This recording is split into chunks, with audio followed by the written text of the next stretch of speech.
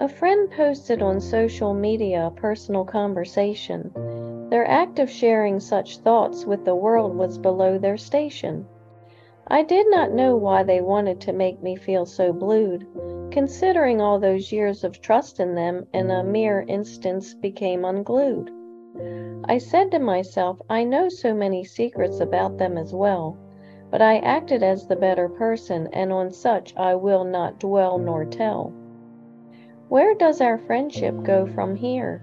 I think to myself it will likely never again be so dear. However, King Solomon's words I have followed of long standing. Get wisdom, and with all your acquiring get understanding. So as I sought wisdom, I found Apostle Paul's words to us all. Be kind and compassionate to one another, forgiving each other as God forgives when we fall.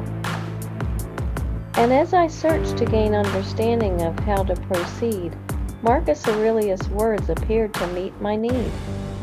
Marcus' words gave insight and added clarity to my mind.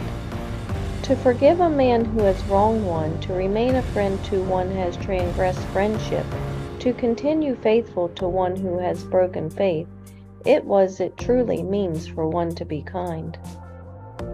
So I returned to my friend with open arms and gave forgiveness and forgot the harm. For we now train our minds together much harder and will do so evermore.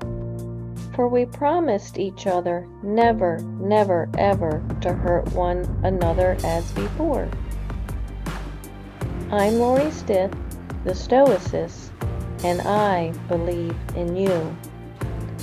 If you like what you mentally now see, join my website to learn and think like me at stoicmatchmaker.com.